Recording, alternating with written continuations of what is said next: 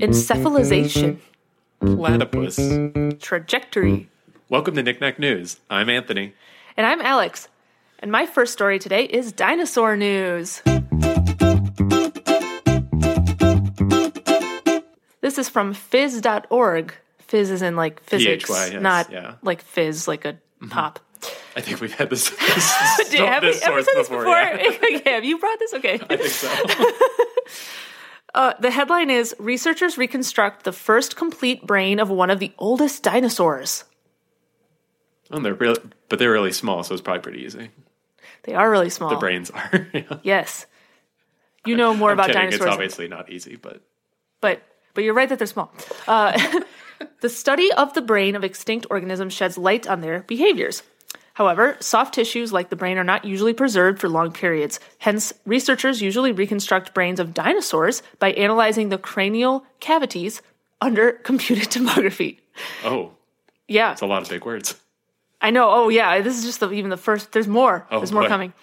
This requires very well-preserved brain cases, which is the region that envelops the brain tissues. To date, complete and well-preserved fossils like this from the oldest dinosaurs worldwide have not really been found. However, in 2015, a Brazilian paleontologist unearthed an exceptionally well-preserved skeleton from a fossiliferous locality in southern Brazil. Oh. Do you know that word? No. Because I learned it today. Does it just mean an area with a lot of fossils? Yes. Why don't they Yes. say that? It means like rocks with a lot of fossils in them. It's actually a pretty fun word, though. Fossiliferous. Fossiliferous. So yeah, they found a skeleton there. The skeleton, approximately 233 million years old, or from the Triassic period, belongs to a small carnivorous dinosaur named Buriolestes schultzi, Aw. and the entire brain case was preserved. And now Brazilian researchers have reconstructed the first complete brain of this dinosaur, one of the oldest known species of dinosaur. The study on this was published in the Journal of Anatomy. The brain of Buriolestes schultzi, hopefully I'm pronouncing that right, is relatively small, like you said. It weighed approximately 1.5 grams, which is slightly larger than a pea. So it's very small. That is very small. The shape somewhat resembled a crocodile brain, which I have no idea what that looks like, but Kind of makes sense. Okay. They look similar, right? I mean, that is a reptile, I guess? Yeah. I don't know. I mean, this thing looks nothing like a crocodile, so I don't know, but Well. reptile brains? In addition, the presence of well-developed structures in the cerebellum indicates the capability to track moving prey, which was just a note that they had. Okay. Conversely, the olfactory sense was not high, therefore it is more likely that this dinosaur hunted and tracked prey based on optical capability rather than its olfactory sense. So, and they can tell that from the brain and the different parts of it, so that's pretty cool. The scientists also calculated the intelligence of this dinosaur based on the brain volume and body weight. The values obtained are higher than that of giant sauropods like Diplodocus and Brachiosaurus, which are like part of this lineage of the same dinosaur, suggesting a decrease in encephalization in this dinosaur's lineage. So encephalization, if you don't know, is like the evolutionary increase in the complexity and size of the brain, which happens often in like the evolution lineages of like different animals and stuff.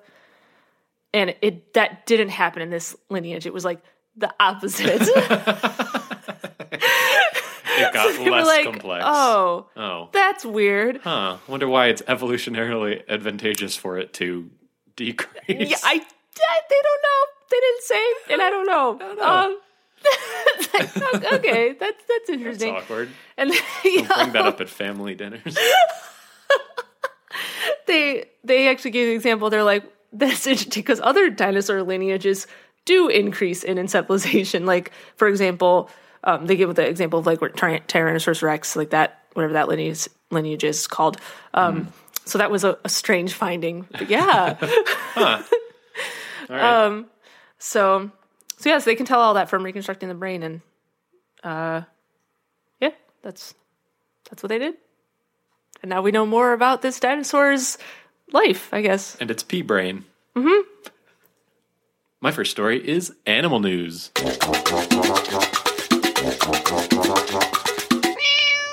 This is from Gizmodo. The headline is, "As if the platypus couldn't get any weirder." Oh no, there's something about a platypus? Yeah, we found another thing. Another thing? How many things can there be? So I really like how they opened this. The platypus is nature's crazy quilt. As this strange creature looks like about half a dozen different animals all rolled into one. It turns out, though, that they're hiding yet another feature. They can freaking glow in the dark. Oh my God. They glow in the dark? They glow in the dark. Well, in a way. I'll explain it. So they said, it's not enough to be a mammal who lays eggs, sports a duck-like bill and webbed feet, hunts using electroreception, and wields venomous spurs. The platypus also glows green under ultraviolet light. What? What is this animal? What is it? It's an alien. It's an alien. It's got to be. Details of this unexpected discovery were published earlier this month in the science journal Mammalia. The platypus joins a very exclusive club as it's one of only 3 known biofluorescent mammals, the other 2 being opossums and flying squirrels. Of course, biofluorescence and bioluminescence are seen in many other organisms, such as fungi, fish, phytoplankton, reptiles, amphibians, and at least one species of tardigrade. The team involved in the study, led by biologist Paula Spaeth-Anish from Northland College, they were the ones who discovered biofluorescence in flying squirrels last year. So with this in mind, they decided to try their luck with another mammal that was active during the dim hours of dawn, dusk, and overnight, that being the platypus. Platypus fur appears brown in visible light, but as the new research shows, their fur glows green or cyan under UV light. They found that platypus fur absorbs UV wavelengths between 200 and 400 nanometers, and then gives off visible light between 500 and 600 nanometers, which is an optical process resulting in fluorescence. And they speculate that their glowing fur could be a way for the species to see and interact with each other at night, since they're primarily nocturnal. And if they can see UV, then, or if they can see in that spectrum, then they would be able to see each other at night, which is kind of cool. That's cool. But also, of course, like other mammals and stuff don't have that. Right. It's just the platypus, because the platypus just absorbs traits from random other creatures on this world. Other animals just have really good night vision if they need to see at night. The platypus instead is like, nah, I'm going to glow. Nah, I'm going to glow. Nah, man, I'm a glow.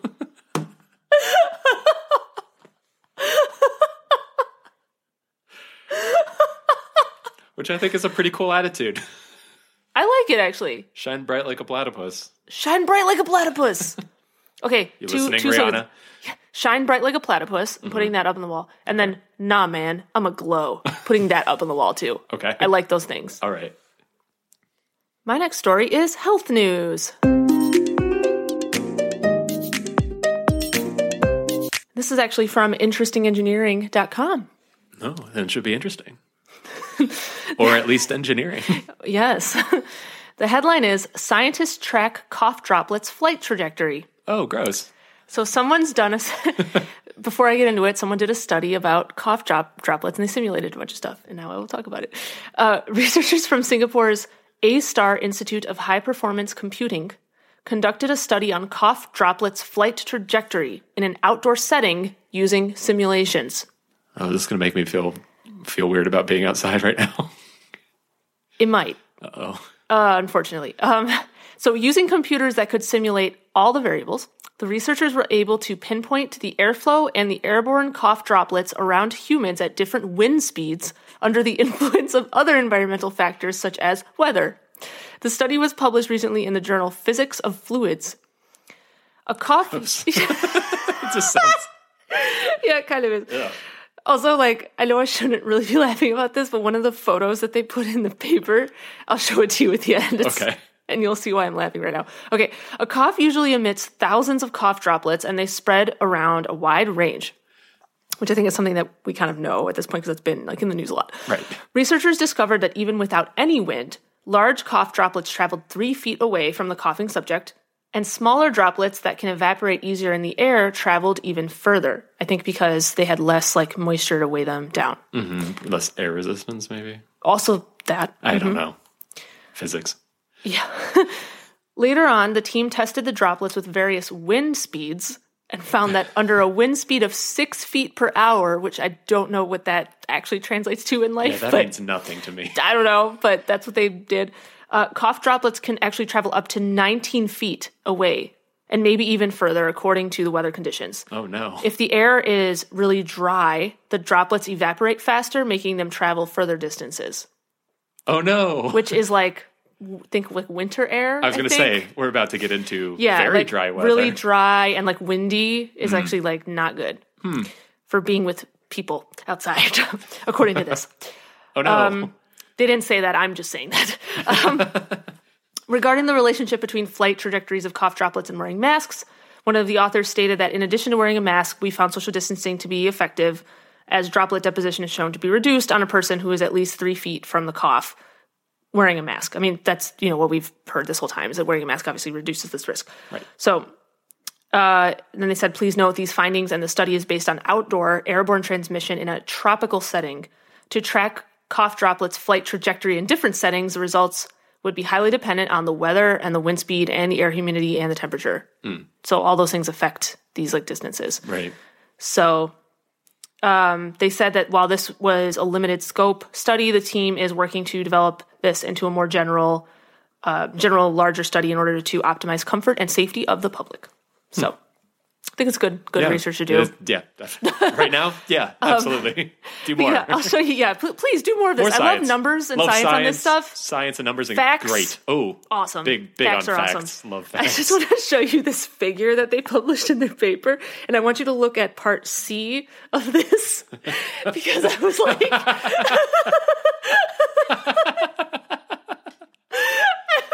what is that person doing? I don't think there's. So should I describe what we're looking at? Yeah. So the figures here are it's like 2 3D human shapes, and they're just blasting each other with particles. But it's coming from like their entire head and chest. The third one is like not a real. It doesn't look like somebody coughing. It looks like there's like particles coming out like their whole body, their entire like blasting the other person. It's like some kind of anime character like shooting another character with a magical beam of particles. And also the best part is that the other person is just standing there, just standing there and taking it all in. I don't know. I was just like laughing so hard at that earlier. Okay, and now I guess.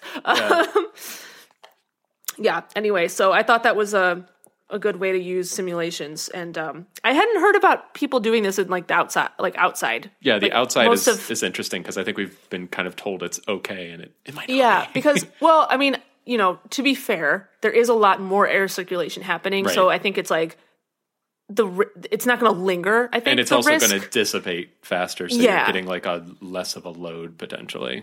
Yes, that too. I think is what, at least I think that's the logic that I've heard. But I think this applies more to like, you might have some risk right immediately if somebody's like coughing next to you outside. Yeah. That's kind of what this is simulating. Right. It's not like stuff's going to like hang in the air or like be on a surface outside. Unless they're wearing a mask. Also, unless they're wearing a mask. Wear masks. And if you're wearing a mask, everybody wear masks. Everyone wear masks.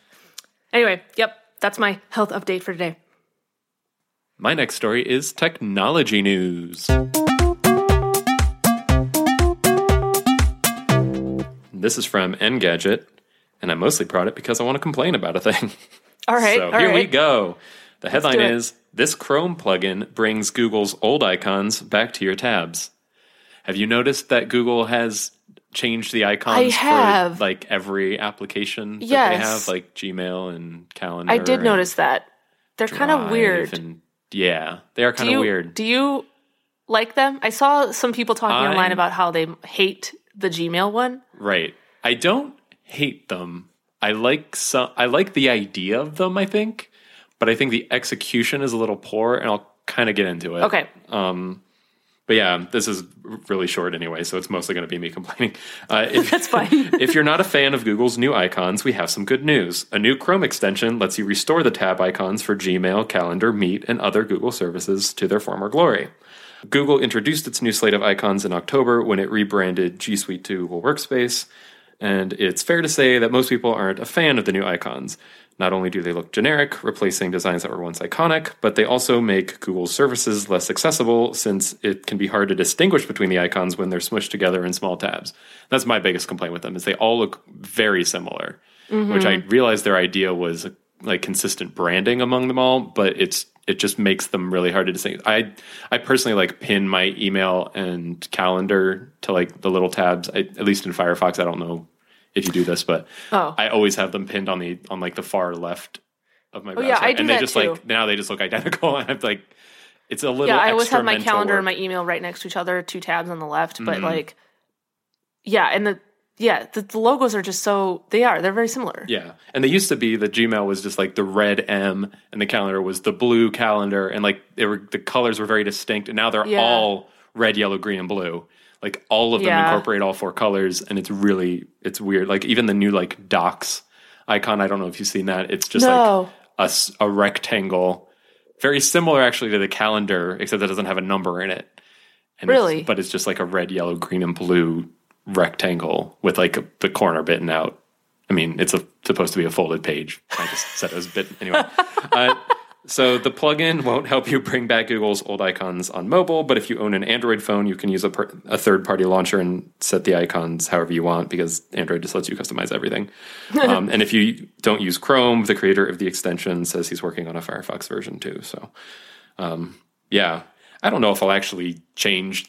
I don't know if I'll actually use it, but I did want to bring it up because it just seems Google makes some questionable design decisions often, I feel like.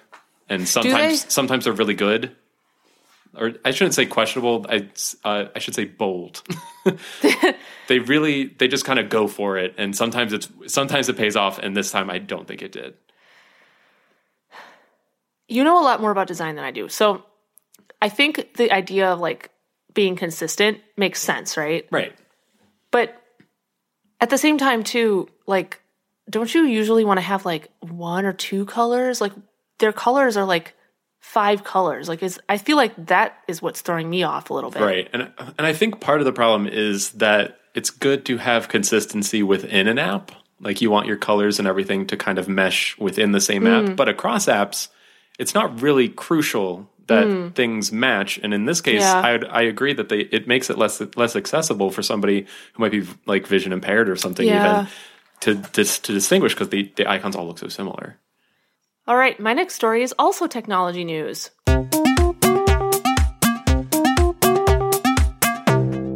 This is from UH.edu, which is the University of Houston website. The headline is, New Design for Implantable Device That Can Monitor and Treat Heart Disease. That sounds good. Yes. Pacemakers and other implantable cardiac devices used to monitor and treat arrhythmias and other heart problems have generally had one of 2 drawbacks. They are made with rigid materials that can't move to accommodate a beating heart, or they are made from soft materials that can collect only a limited amount of information. Until now. Researchers have reported in Nature Electronics a patch made from fully rubbery electronics that can be placed directly on the heart to collect electrophysiological activity, temperature, heartbeat, and other indicators all at the same time. According to the authors, the device marks the first time bioelectronics have been developed based on fully rubbery electronic materials that are compatible with heart tissue, allowing the device to solve the limitations of previous cardiac implants, which I think is really cool. Yeah, it sounds like the best of both worlds, pretty much. Yeah. In addition to the ability to simultaneously collect information from multiple locations on the heart, a characteristic known as spatiotemporal mapping. Ooh. More big words. The device can harvest energy from the heart beating, allowing it to perform without an external power source. Oh, wow. That's also a big deal. Yeah. Super cool. And that allows it to not just track data for diagnostics and monitoring, but to also offer therapeutic benefits, such as electrical pacing. And they mentioned thermal ablation, too, which I think is a little bit speculation, but maybe. So this research is an encouraging step on the route towards next-generational bioelectronics and biosensors that do not have a hard-soft interface for the heart and other organs. So pretty cool. That is really cool. My next story is space news. This is from CNN. Psyche, an asteroid believed to be worth $10,000 quadrillion, is observed through Hubble telescope in new study. I'm sure we've got to have something above quadrillion, right? That would more eloquently state 10,000 quadrillion. Would it be quintillion? Is it $10 quintillion? What's a quintillion again? I think it'd be I don't know. Quadrillion is 5. Is like the 4. Wait. What is a quadrillion? It's right now. Million, billion, trillion, quadrillion. It's just after a trillion? I think it's 3 more zeros than trillion. And I think quintillion is maybe the next one, but I might be making that up. Anyway, $10,000 quadrillion. It's a rare metallic asteroid about 3 times farther away from the sun than our planet that could yield secrets about Earth's molten core, and scientists want to learn all about it. All right. This is a new study published Monday in the Planetary Science Journal that takes a closer look at this mysterious asteroid using data from the Hubble telescope. Located between Mars and Jupiter, asteroid 16 Psyche, as it's apparently called, is one of the most massive objects in the asteroid belt in our solar system, and with a diameter of about 140 miles, it is roughly the same length as Massachusetts. So it's very big. The exact composition of Psyche is still unclear, but scientists think it's possible that the asteroid is mostly made of iron and nickel. And it's been hypothesized that a piece of iron of its size could be worth about $10,000 quadrillion, which is more than the entire economy on our planet.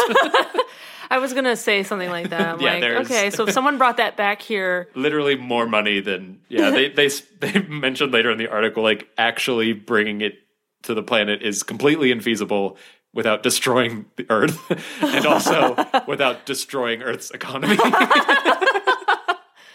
So, one of those I think we should prioritize over the other. Yeah, but still.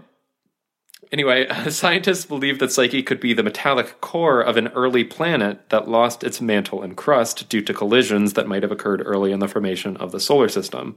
So they think it's kind of like the Earth's core, except exposed and not molten. Oh. So, just metal. Weird. And so that's why they want to study it, because it could actually teach us a lot about our own planet, if that's the case. In 2022, NASA is going to send an unmanned spacecraft to Psyche to study it up close and better determine its composition. And cool. There's actually a lot more information in this article, but that I thought was a pretty nice summary of what they've seen so far.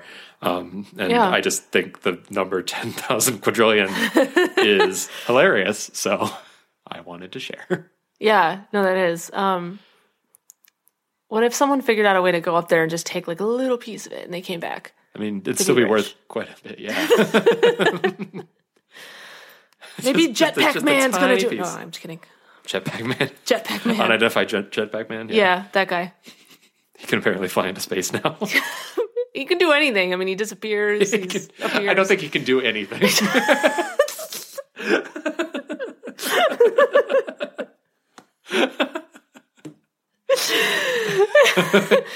Yeah, I'm just being silly. You've created an immortal superhero. Jetpack Man. All right, it's time for breaking news. The part of the show where Anthony and I look up stories that just happened today or were just posted today, and we read them to you on the fly. Fossiliferous. Ready, set, go!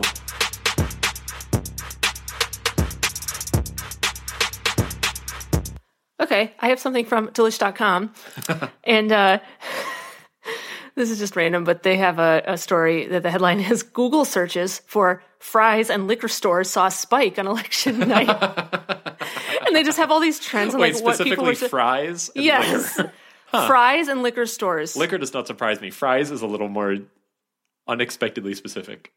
Yeah. So there's a bunch of data. So the top near me food searches were these: pizza near me, Chinese food near me, liquor stores near me, sushi near me, and Mexican food near me, like all spiked. Okay.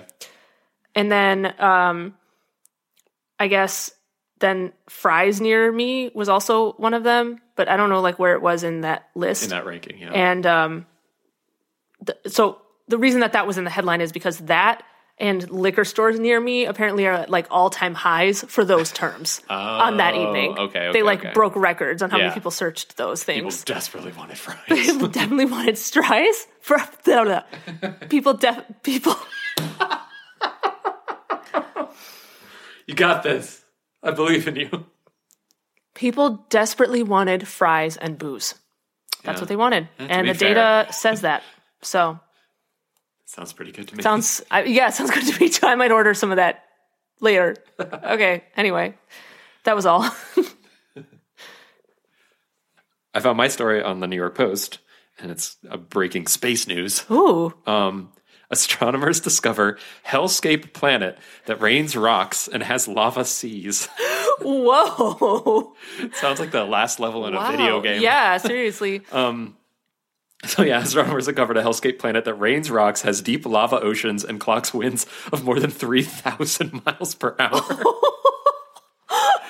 Yeah, that sounds like a hellscape. Okay. So, the planet is called K2141b, and it exists more than 200 light years away and is one of the most extreme planets ever discovered, according to a paper published on Tuesday in the monthly notices of the Royal Astronomical Society. Wow. Scientists say it is flogged by wind 4 times the speed of sound and has an ocean of lava more than 60 miles deep. On one side of the planet, it has temperatures that dip to negative 328 degrees Fahrenheit. And on the other side, they rise to 5,432 degrees Fahrenheit. Oh my God. Which is hot enough. How? Which is hot enough to vaporize rock. They said that the extreme heat allows the rocks to precipitate as if they were particles of water. It literally rains rock because of how hot it is. Rock. Like rock evaporates, condenses in the atmosphere, and rains back down. Like that's what we're dealing with here. Wow. Wow. I'm this weird mix of amazed and horrified right now. Yeah, and the evaporated rock particles are pulled to the frigid side by supersonic winds, which causes rocks to rain back down into the lava ocean. So it's just like whipping rocks around the planet. This is insane. Also, how can winds be traveling faster than the speed of sound? Like, how's that even physically possible? I don't know.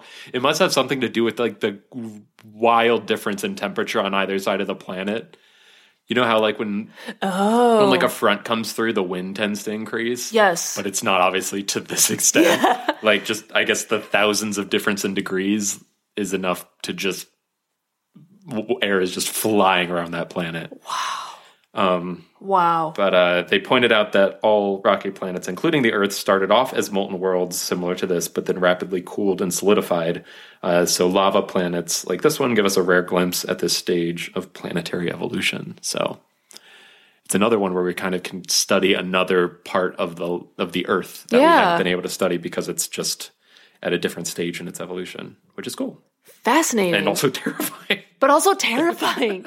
Like I said, I'm both amazed and horrified by this place. I wish we could send like some kind of thing to it and get like HD video of what it actually looks like to be on a planet like that, like roiling oceans of lava. The problem is by the time it got there, they would probably have cooled or something. 200 light years away is really far. Oh, it's 200 light years. Yeah, that's pretty far. But anyway, I just thought that was really cool. Wow. Hellscape planet. Yeah, they need to rename that something a little more fitting for what it is. Not letters and numbers, but like and numbers aren't cutting it should just be called like the Hellscape, you know. Just Doom. Doom. Planet Doom. There you go. Yep. All right, that's our show. Thanks for listening, everybody.